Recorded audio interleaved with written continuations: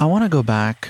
You're laughing at me for No, wanting I'm to go just back. noticing you have a very seductive voice, so it's like, yeah, let's go back. Yeah, I want to go back. Wherever you're taking me, I want to go there. That was actor Ted Danson. I'm Sam Fragoso, and I host a podcast called Talk Easy, where every week I invite an activist, artist, or politician to come to the table and speak from the heart in ways you probably haven't heard from them before.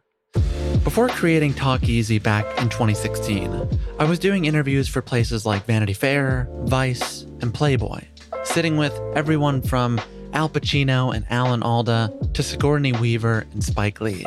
And what I noticed in having these conversations is that if you came prepared and curious, over time, people would authentically share themselves with you. They would share their successes and failures, the moments that made or nearly broke them. They'd share it all. And that is where Talk Easy with Sam Fragoso comes from. Every Sunday, in the spirit of the old Dick Cavett Show, or the work of Studs Terkel, we sit with the people shaping our culture today.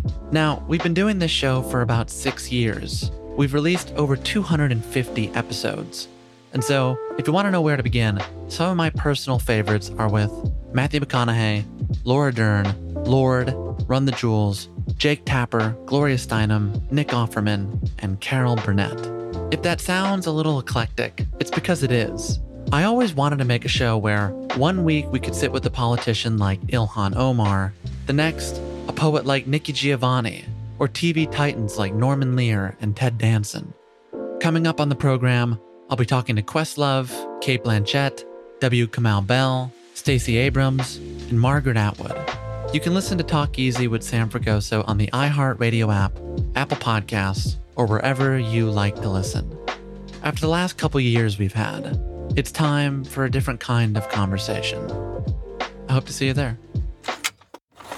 Well, I want to thank you for spending some of your time together with me. I've had the best time, whether it's your mic, your mustache, I'm not 100% sure. You gave me a gift today. Thank you.